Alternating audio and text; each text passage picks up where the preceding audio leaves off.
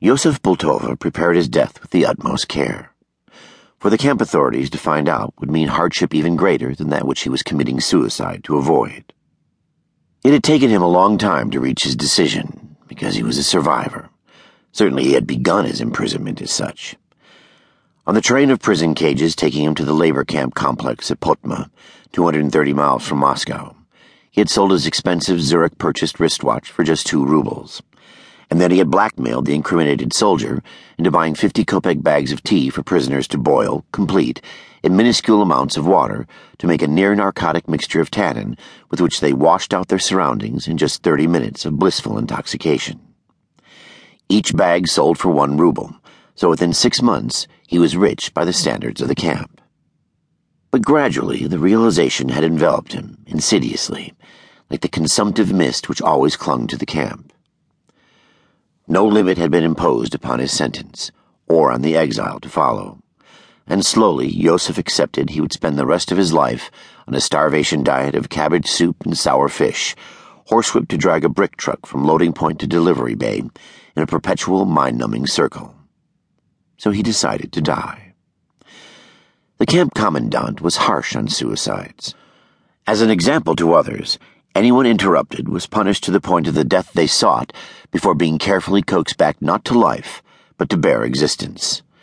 From the moment of discovery, the would-be suicide was marked by a specially striped uniform, as in the Nazi concentration camps at Dachau or Bergen-Belsen, and they were subjected to the grossest humiliations, cleaning quarters where prisoners lived like animals, eating food that even the prisoners had rejected as inedible, becoming pathetic male prostitutes in a camp that had forgotten women. So Yosef was cautious, planning his act meticulously, telling no one. His tame guard, to whom he paid 12 rubles for the thin rope, may have guessed, but his knowledge involved him. And Yosef never let the man forget he could become a prisoner in his own camp if the authorities discovered their association. It was a Sunday night, exactly 7 years after his sentence, when he made the attempt. He stood on the lavatory stall, the rope looped around a rafter, and stayed for several minutes trying to inhale courage with each breath. Finally he fitted the noose around his neck and lowered himself gently until his legs swung just above the floor. As soon as the rope tightened and he began to choke, he panicked. He groped out for support and twisted wildly until his feet regained the stall. Back on the bare shelf upon which he slept, Yosef twitched with fear, weeping at his own cowardice. Tomorrow. He would definitely do it the following day. Early in the morning the guards came, shouting for him by name.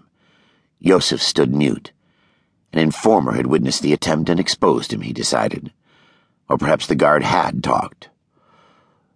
"Yosef Ivanovich Bultova." Yosef nodded.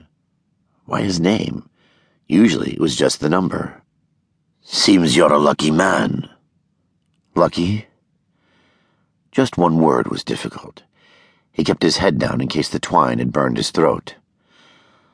"Someone has decided it's not a crime after all to have so many friends in the West. They're setting you free, with a pardon." Yosef Bultova bequeathed the rope to the man next to him in the barrack block, the only friend he had made in the camp. His name was Asher Medev. He was a Jew who had tried to hijack a plane to get out of the country, consumed with the thought of getting to Israel.